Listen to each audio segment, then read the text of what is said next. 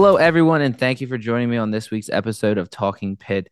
Today, I have an absolute honor to have Josh Epstein coming on the podcast. He is not only an amazing coach, he's a good friend, a mentor. He's someone that I've looked up to since my first random site visit I did down at JMU, and you took me out on the field with your, might have been lacrosse or field hockey team, and you were doing, I think, was it Euro runs you were doing? What were you doing with them?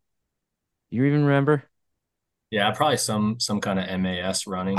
all I know is that my conditioning knowledge was almost minimum, and I was like, I have no idea what's going on. So thank you from day one of meeting me, starting to question everything. But Josh, happy to have you on the show, man. How's everything going? Yeah, it's going good. Thanks for having me on. I'm excited to catch up and dive into a few things with you. Yeah, we've known God. How long have we known each other now? I was thinking about, I think because you also interned at JMU. Yep, I came down for a site visit as a GA. I think that was like 2016, and then Yeah, that summer or summer after yeah, interned with you guys. you're 20, yeah, 17 or 18, something like that. Mm-hmm. Been definitely a few years, so it's been nice to continue the, friendship from coaching standpoint as well, like having you as a colleague and Mm-hmm. stuff like that, but also just like being able to maintain that relationship outside of work is a cool thing to have. No, absolutely. Especially when I would go visit my wife at the time of Jamie, it was nice to have you and a couple other guys that became friends with and wasn't just always stuck in the house hanging out with her. Could actually go talk to some other people. Yeah, But for no the doubt. people who don't know you, haven't heard of you, you mind giving a little bit of background, where you've been, what you're currently doing, and maybe how you got into the profession if you want to? Yeah, so my name's Josh Epstein. um I'm currently a strength and conditioning coach for the U.S. Air Force. um I'll start from the beginning in terms of like how I got into it and where I went. Um, you know, for the longest time, had no idea that strength and conditioning was even a thing at all. Found it my senior year of college. I was at the University of West Florida. Someone told me about, the this coach Morgan and that he was in charge of strength and conditioning for EWF athletics. And I was like, I like working out. That sounds like a cool thing to do. So walked into his office. I'm pretty sure back then I had much longer hair. My beard was still pretty long, but I had like a tank top and board shorts on and flip flops, classic Florida boy. Walked in and I was like, hey, can I intern for you? And pretty sure he was like, is this kid lost? But fortunately, we got through that. He let me work with him and his staff, which was amazing. So I was an intern there my senior year of college. Didn't really know exactly what I wanted to do. I kind of thought I wanted to do strength and conditioning, but I also was kind of thinking about doing teaching. I knew I didn't have enough experience at the time to get a GA position anywhere. So I was like, okay, I'll try teaching. So I joined a program it's called City Year. It's similar to like Teach for America. Did that and quickly realized that I did not want to be a teacher and that I did want to be a strength coach. So shortly after that, I started applying to like every internship I could. Was fortunate enough to land an internship at a TCU where Zach Dakant was kind of overseeing the internship program, which was an amazing experience. He by far is one of the smartest individuals that I've ever been around. And so from there, that kind of led me to meeting Coach Kathy Wagner at UTA, where I was able to land a GA spot. So I was a GA there, and in between our first and second years in grad school, my brother was working at James Madison University in the athletics department. He was doing fundraising, and so I was, our stipend only went 10 months, so I was like, I can either go back home and just relax for the summer, or go up there, live with him for the summer, and intern at JMU. So I decided to go to JMU, which was a life-changing experience where I got to work with Big John Williams. And so went back, was finishing my second year of grad school as a GA at UTA. And then in that spring, JMU had a position come available. I applied. I was fortunate enough to get it. And so that kind of started my full-time career in strength and conditioning.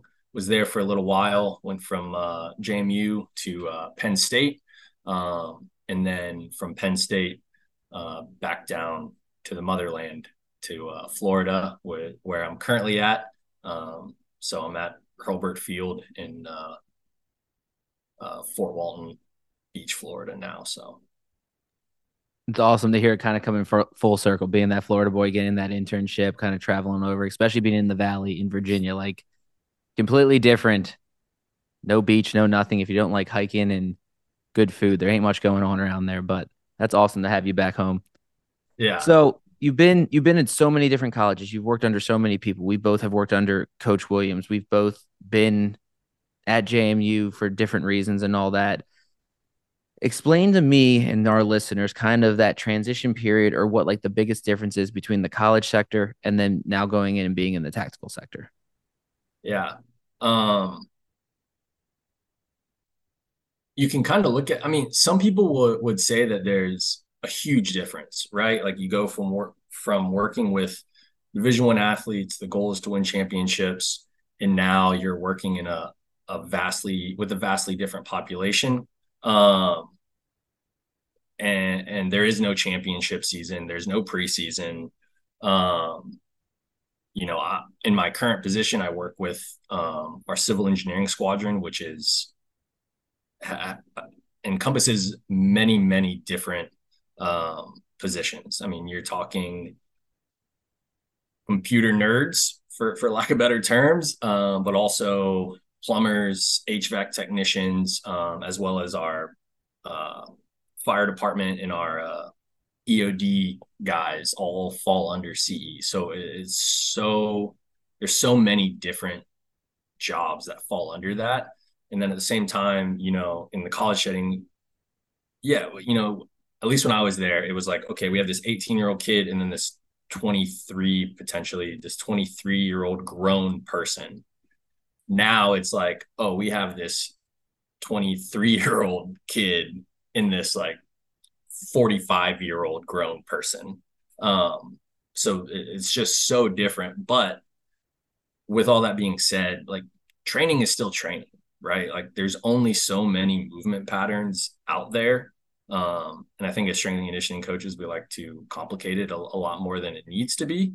Um, but the end goal is still the same, is to keep the airmen or the athletes healthy and maintain a high state of readiness. And I think, so it boils down to that is are our athletes ready, or in my current position, are our airmen ready for whatever the task is, whether that's a deployment or, a championship game.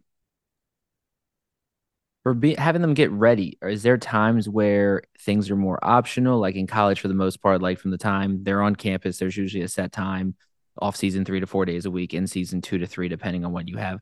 For you, is it pretty consistent? Is it dependent on, again, I'm sure if they're on deployment, they're gone, they're obviously not seeing you, but even when they're there, is it hit or miss? Is it more consistent? Like how does that go? That is the complicated part. So going back to the first question, is some might say that working in college athletics is more complex than the role that I'm currently at, or in, and that is true to a certain extent. There is a certain complexity with solving that puzzle of building a championship team. That's extremely hard, and there's so many different things going on, especially as the student athletes are balancing school, potentially work outside of athletics, being a full-time athlete, also being a normal kid, like still wanting to be a college kid and get that experience and have those same relationships. But at the end of the day, it's kind of a little bit easier because like you just alluded to, like we know in, maybe besides the summer for some sports, they're going off, but with the expectation to train. And if they're at, playing at that level, they are most likely going to train in some form or fashion. And then we get them maybe, fall as a preseason and or our off season, and we get them 3 or 4 times a week, and then we know in season we're going to get them 2 or 3 times a week. So it is consistent. We know when they're going to be here. We know when the games are.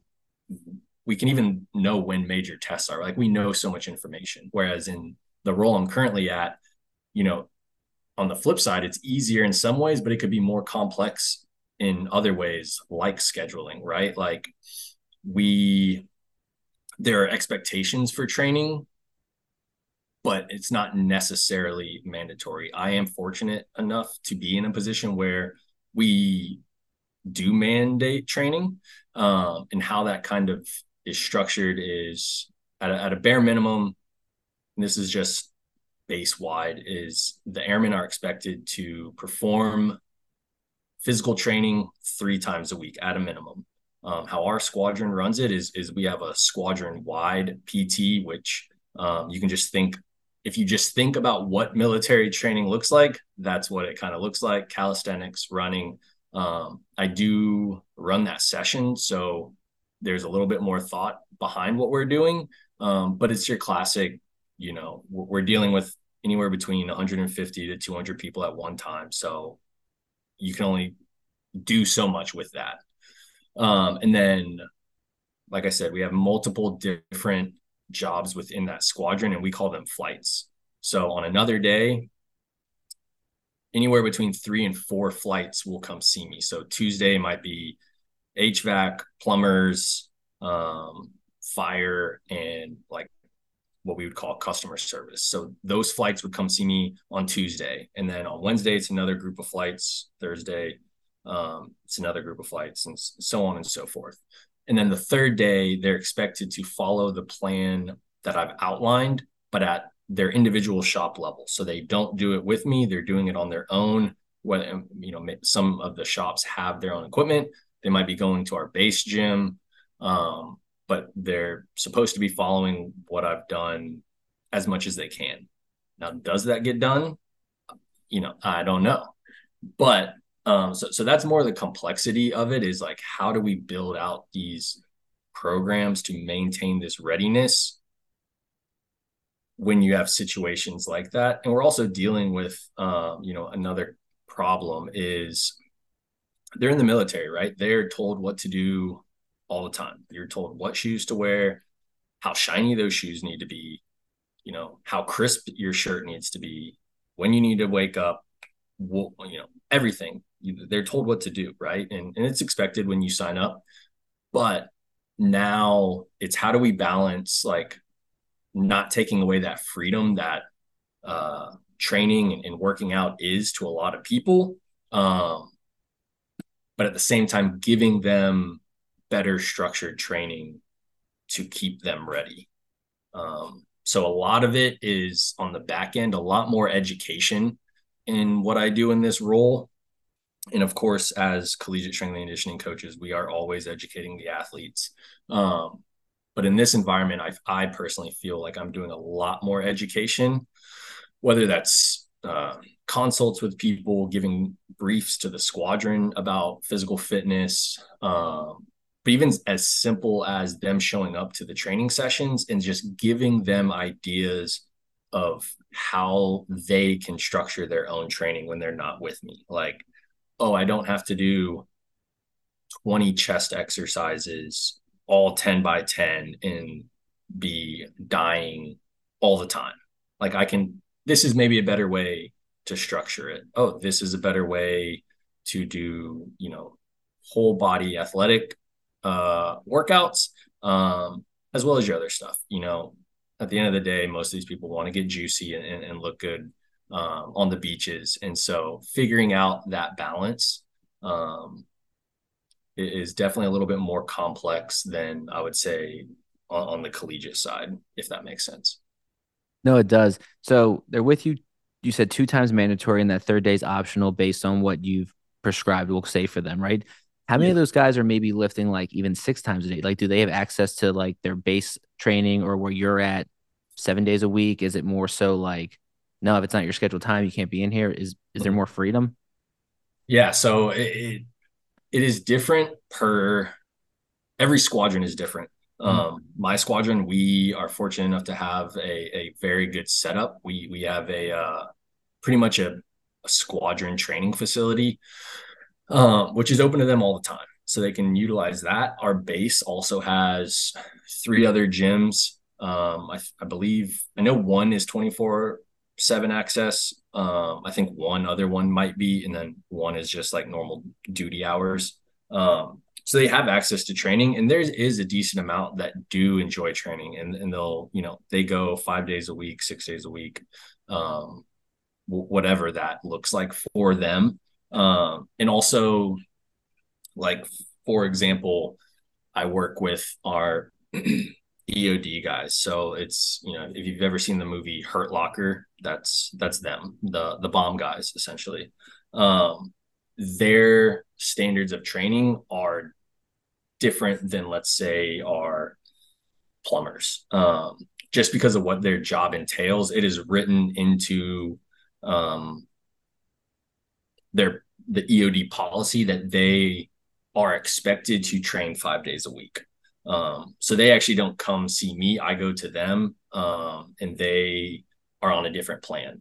So it'd be kind of like, oh, tennis does one thing, soccer is doing Mm. another thing. We have the majority of the squadron on doing one thing, and then we have like our fire department and EOD guys doing separate things because the demands of those jobs are a little bit different. They also have a little bit more ability to potentially get attached to higher units like tier one operators and things like that. They could be attached to those units, so they need to be um, ready to go. And my job is to make sure that they aren't a weak link when that does happen. Um, and they also have a different, or they're looking to potentially move to a different Air Force physical standard test for those groups. The Air Force has their own PT test, um, and then some other groups within the Air Force have a different physical test that they need to prepare for. So having all these different flights and these different jobs, different operators that you work with, how like compared to college where like you might break up your team, like I know you had lacrosse at James Madison, so maybe it's freshman upperclassmen, maybe it's freshman defense offense. You might have say, I'll just say four programs. Correct me if I'm wrong on how many you had going on at the time, depending on how specialized you wanted to go through. Where you're currently at now, how much is it of just these guys? Like you said, they're plumbers, they're computer programmers, they're nothing. I'm not gonna say nothing crazy because that's not what I'm trying to say. But like, you know what I'm saying? They're Yeah. doing normal jobs versus some people like the bomb squad, but clearly might be doing more.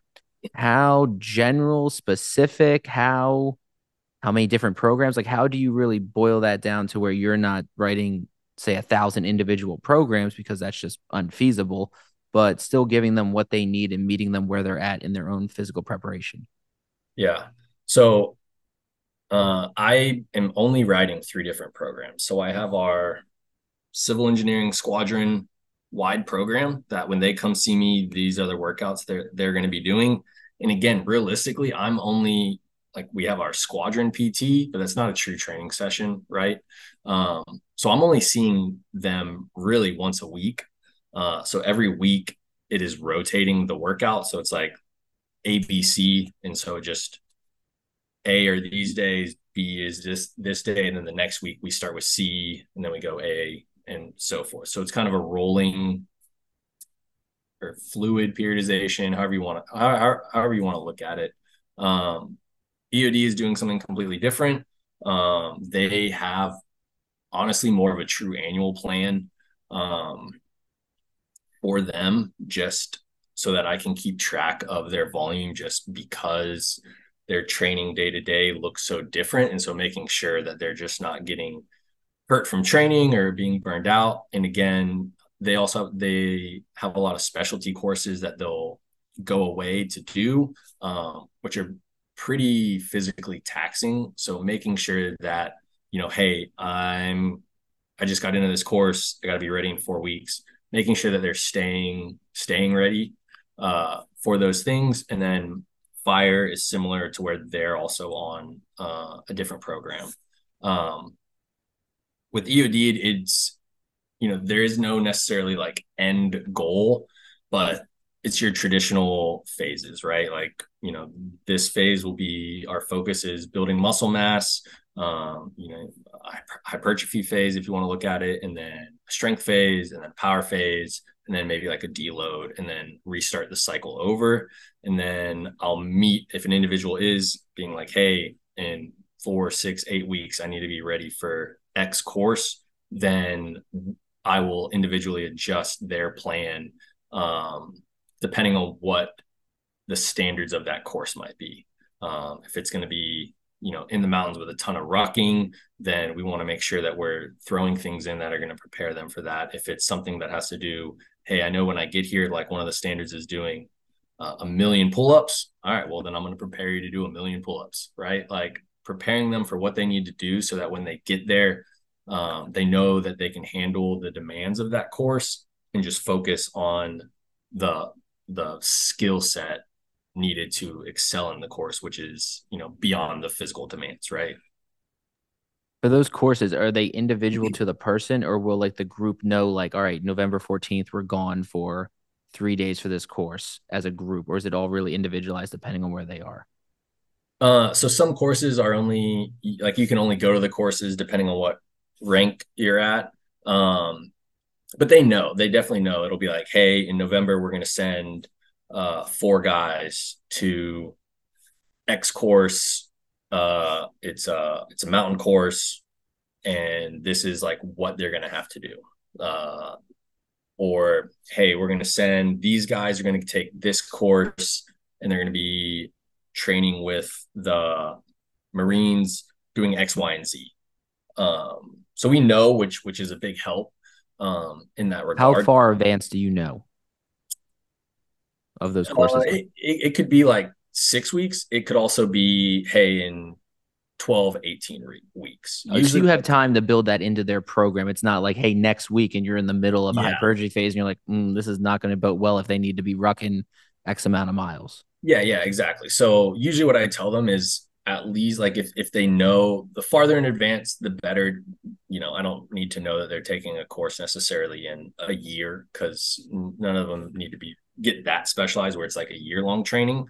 But like, I'm like, within between 12 and 16 weeks out, let me know, and we will build you in. Like, I'll individualize your training plan so that when you're going there, you're going there fresh, for one, and not just finding some, excuse me, random workout online that says it's going to make you into a monster, and then by week 14, you're like, I can barely walk, and at week 16, you're going to have to go ruck 50 miles with 80 pounds on your back. So making sure that we are strategically building them up and giving them what they need to stay healthy and functional in their job. Gotcha.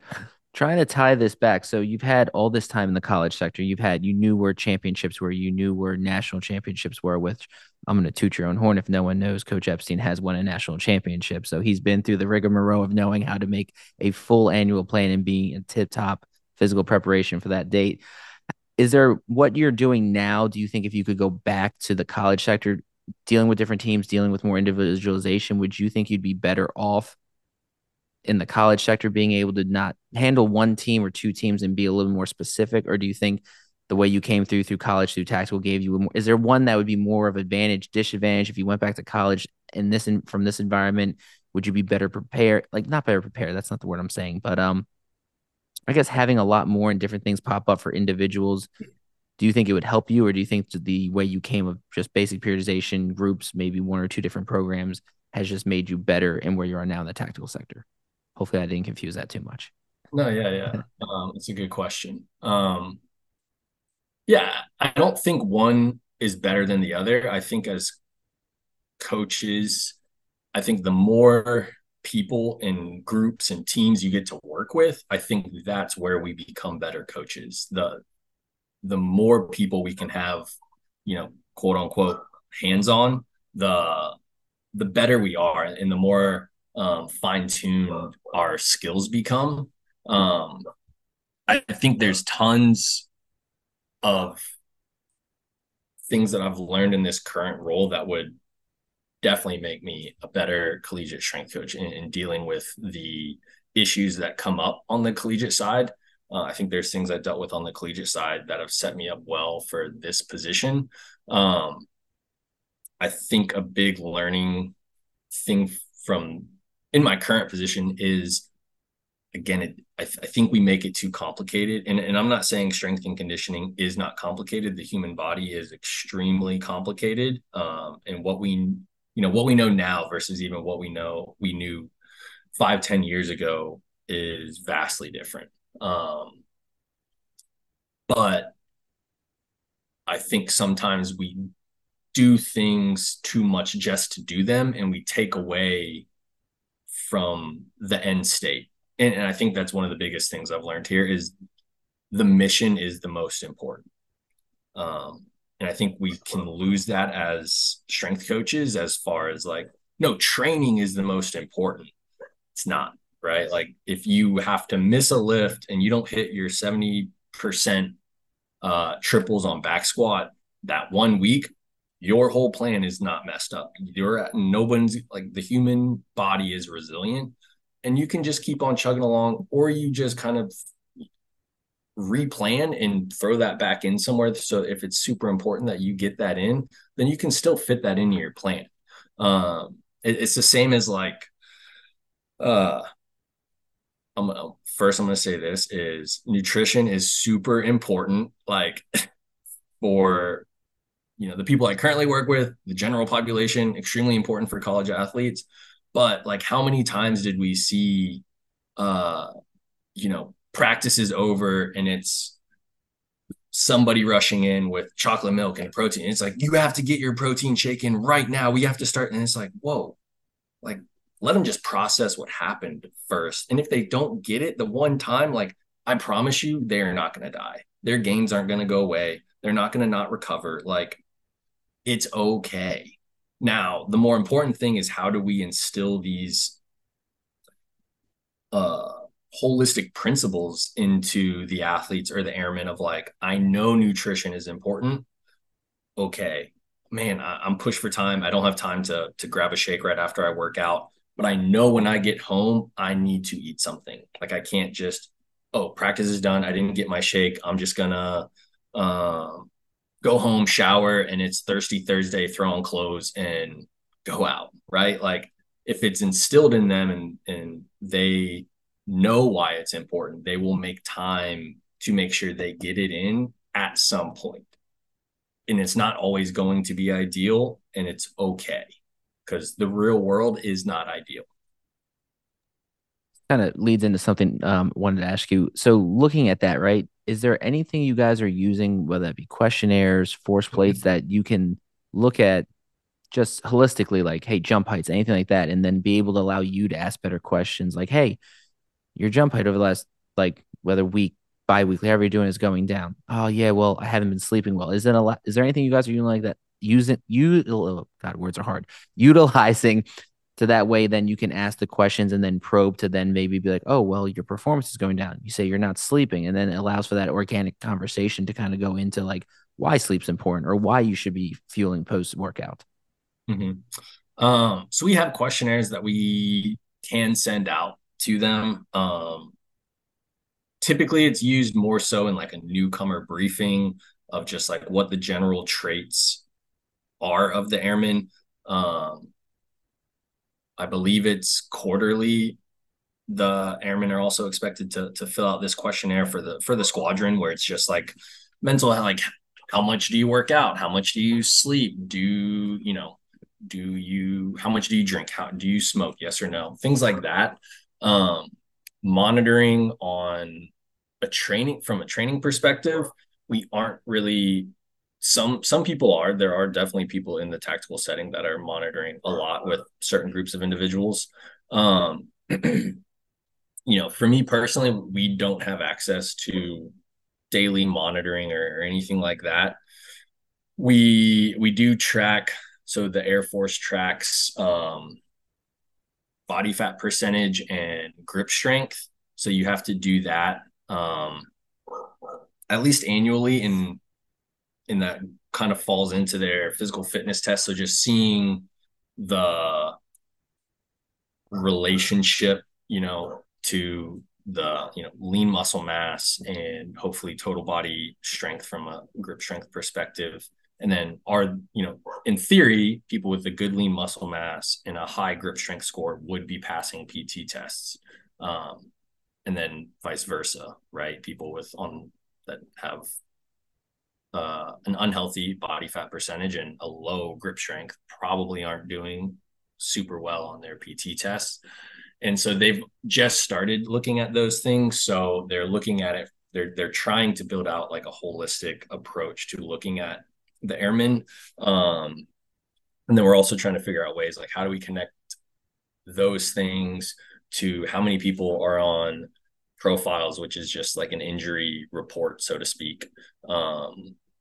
And then looking like connecting the dots. Oh, this person is on this profile and they've been on it for this long. They also have an unhealthy body fat. They need to go see a nutritionist. They need to go work more with the strength coach. But it's not like the college setting by any means. I think we could get, or I think I could get to doing more of that with certain individuals. But right now it's just it'd be a really hard ask with the time I'm given. So we're not there yet, but hopefully one day. Do you kind of just do more like eyeball testing? Your guys come in and just so you can tell some of the guys, hopefully, if you know them, like, all right, so and so's not looking great. Hey, how you feeling? I'm super tired, and just kind of then alter your training or what they're doing just based off of call it physical appearance and just kind of them saying like, hey, I had such and such last night, or I had a. I'm sure they have projects they're doing work and all that. Like that, sometimes sleep isn't always the best. Yeah, I mean, for the general group that I'm working with, like it is completely auto regulated. If they want to push it that day, then they get to push it. If they're not feeling it, they don't. Like there is no prescribed percentages or weights for anything. With take for instance the UD guys, they do. I've worked closely enough with them that they are on a program that does have your traditional percentages and things like that. And yeah, that's way more of an organic conversation. And usually it's pulling those guys back. Like they want to train, they are used to muscling through things and just like, hey, head down, go to work. So it's kind of like, hey, it's okay. Like you're not feeling it. I get that this thing says you need to be at 85%, but like back it off, live the fight another day. I promise you're going to be fine. And they are. And they are starting to connect the dots of like, okay, like I don't have to redline it every single day to get better. Was that something that was not a fight, but is that something you really had to educate them on and just build that relationship and that trust with them? Or was it kind of since they are used to being told this and that, where it was like, hey, we're backing off today? Was it immediate like, cool, backing off today? It was definitely relationship related, and the other thing is like I felt like something that was a strong suit of mine was building relationships with the athletes I worked with.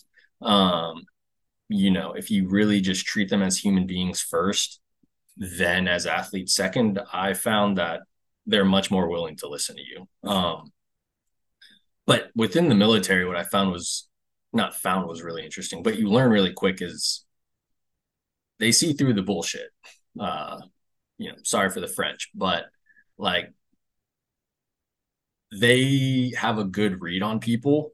Um, and they understand or know very quickly, like, is this dude a good dude or is this dude fake? Um, so it's coming in and being transparent, right? If they ask a question, I don't know, it's, hey, I don't know. I'll try to find out. And if I do, I will let you know. And if I don't, I'll also let you know that I couldn't find the answer. Um, and so just being transparent and honest with them and then having organic conversations. I mean, it didn't take very long for them to realize that, well, I mean, I don't think I'm that great, but they think I'm pretty good. So, like, okay, this guy, at least this guy knows more than I do. So I'll listen to him. And they've seen the progress. Um, and just like, yeah, for the first little while, it was all about getting myself involved in what they were doing. Like, oh, you're going out to the field to do this. Can I come? Like, can I watch? Can I help? Can I do that? And so they realize like, oh, this person just wants to help me. So if he's telling me to do this, then he's not trying to hold me back. He's just trying to help me. Um, but yeah, it's just being real with them and creating a good relationship and approaching it from the standpoint of honestly of like, you're a grown person. Like, I'm, you know, you didn't sign an oath to me, so I can't tell you what to do. I'll advise you this or give you advice on this, and if you can take it or leave it. So, and usually they take the advice and they're like, okay, and then sometimes they don't. They're like, I should have listened. I was like, yeah, I know. Next time. No, it's I'm over here laughing as I'm on mute, but it's funny because it's the same thing as college, man. Like you come into the weight room, but like you show up to practice, like you talk to him like a normal person. You say what's up to him in between sets. Like I remember from JMU one thing, I was down with the specialist and you were kind of down at the rack, and you would talk to them. You'd ask them how their day was in between sets and all that. Like you from day one I've met you, you've always come off as a person who truly cares about not even the athlete, as the person. You care about them as that person, right? And you want the best for them across the board. I think it was 20-year lacrosse girls. She's got a big Instagram page right now and talks about like her journey and all that. I don't know how I found her. I don't know how I was scrolling, but all of a sudden she mentioned you and like the not motivation, but like the impact you had on her. And I messaged her like, oh my God, no, Josh, she's a great dude. And like the paragraph she sent about like the impact you had on her, man, like again, I can attest to that, man. You truly do care about your people, and I can see why you're successful, whether it was in college or in the tactical sector. Yep. After stroking your ego there for a little bit, though, I want to dive into some fun questions with you before we wrap up today. But I know you're an avid learner. My time entering at JMU, like you were always there early in the morning on Simply Faster, in some kind of book, in some kind of course. What has been the biggest impact? What book has been the biggest impact on you, maybe in your life, that you'd be willing to share? Yeah. I will say that in this point in my life and career, like I am not, I mean, I definitely love the research, right? You love learning about the human body and how things work. Um, but I'm not currently reading super training, right? Like that's not my interest right now. But I think one of the biggest or the book that had probably the biggest impact on me as an individual and in my career, and I think something that was a huge impact on the teams I worked with too, was a book called Make Your Bed. And it was by Admiral McRaven, I believe. He was like a retired Navy SEAL. And it just kind of went through his life lessons that he learned while working with the SEALs. And it sounds corny and stuff like that, right? Like, oh, these are the 10 lessons I learned from being a SEAL and blah, blah, blah. But the way he wrote it was just really personable.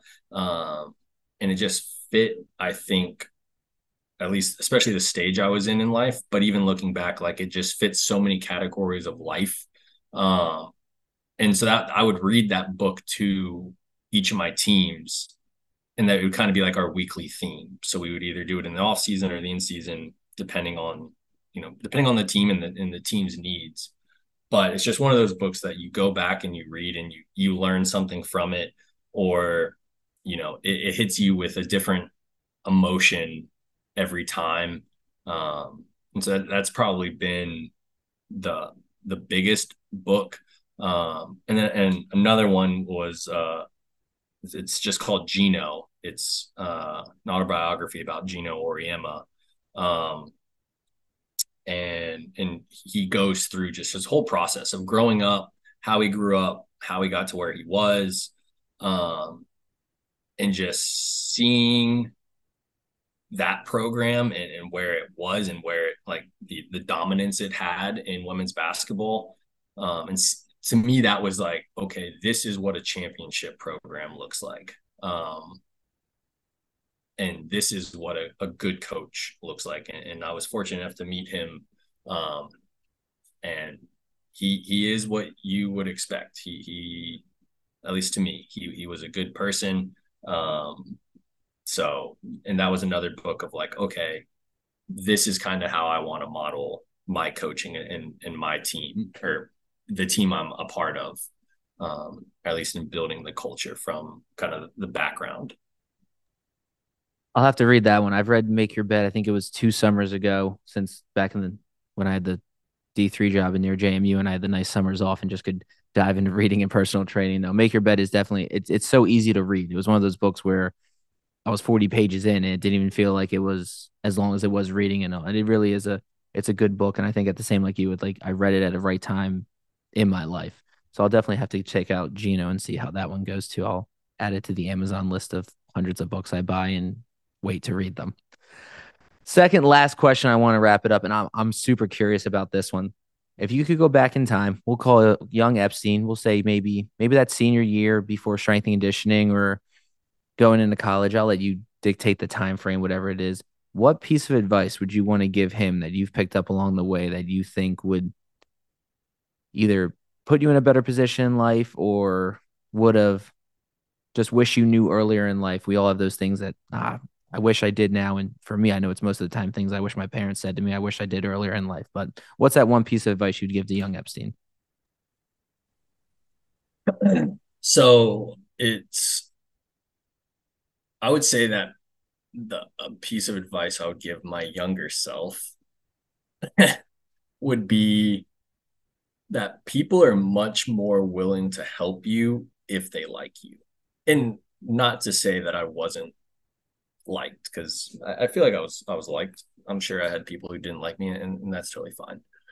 But I think a lot of, just like a lot of young coaches, like you come in and you think you have the answers and you're going to change strength and conditioning. You're going to change how this team is run. And, oh, this coach wants to do a 3 mile run test. I'm going to show them the promised land of the yo-yo test. Like all these things that, again, really, really don't matter. Um, but you're like steadfast in them. And I think we can create a lot of stress that's not warranted.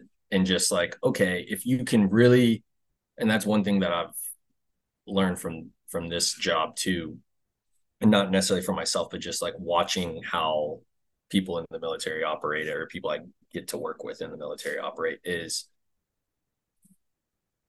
tell me what I can do better, because I'm a part of this team and I want this team to succeed, because if we don't succeed, then bad things happen. Um, and so taking more of that approach, and not, at least when I was younger, being like this, like me versus them type of thing. And I think a lot of coaches, as much as, it's like, oh no, I just want to help the staff involved. It's like, no, I think a lot of times we just want our way because we think we know it all from a training perspective.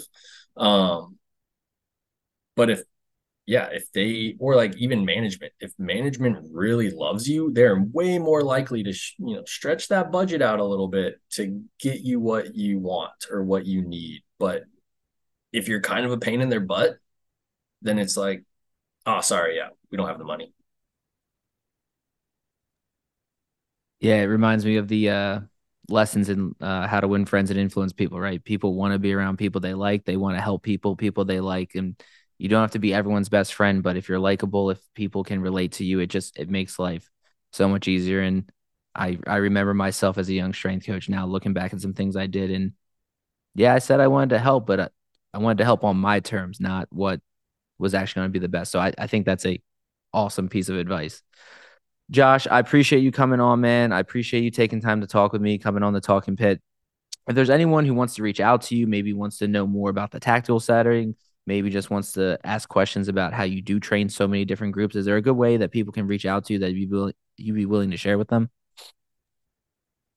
Yeah, they can. I mean, I'm not an avid social media guru or poster or anything like That's that. not true at all. You inspire me every morning But with your post. yeah, it is always a good day to have a good day. So on that's on the storyboard usually. But yeah, they can hit me up on Instagram. I think my handle thing is jepstein22. I think Twitter is just Coach Epstein.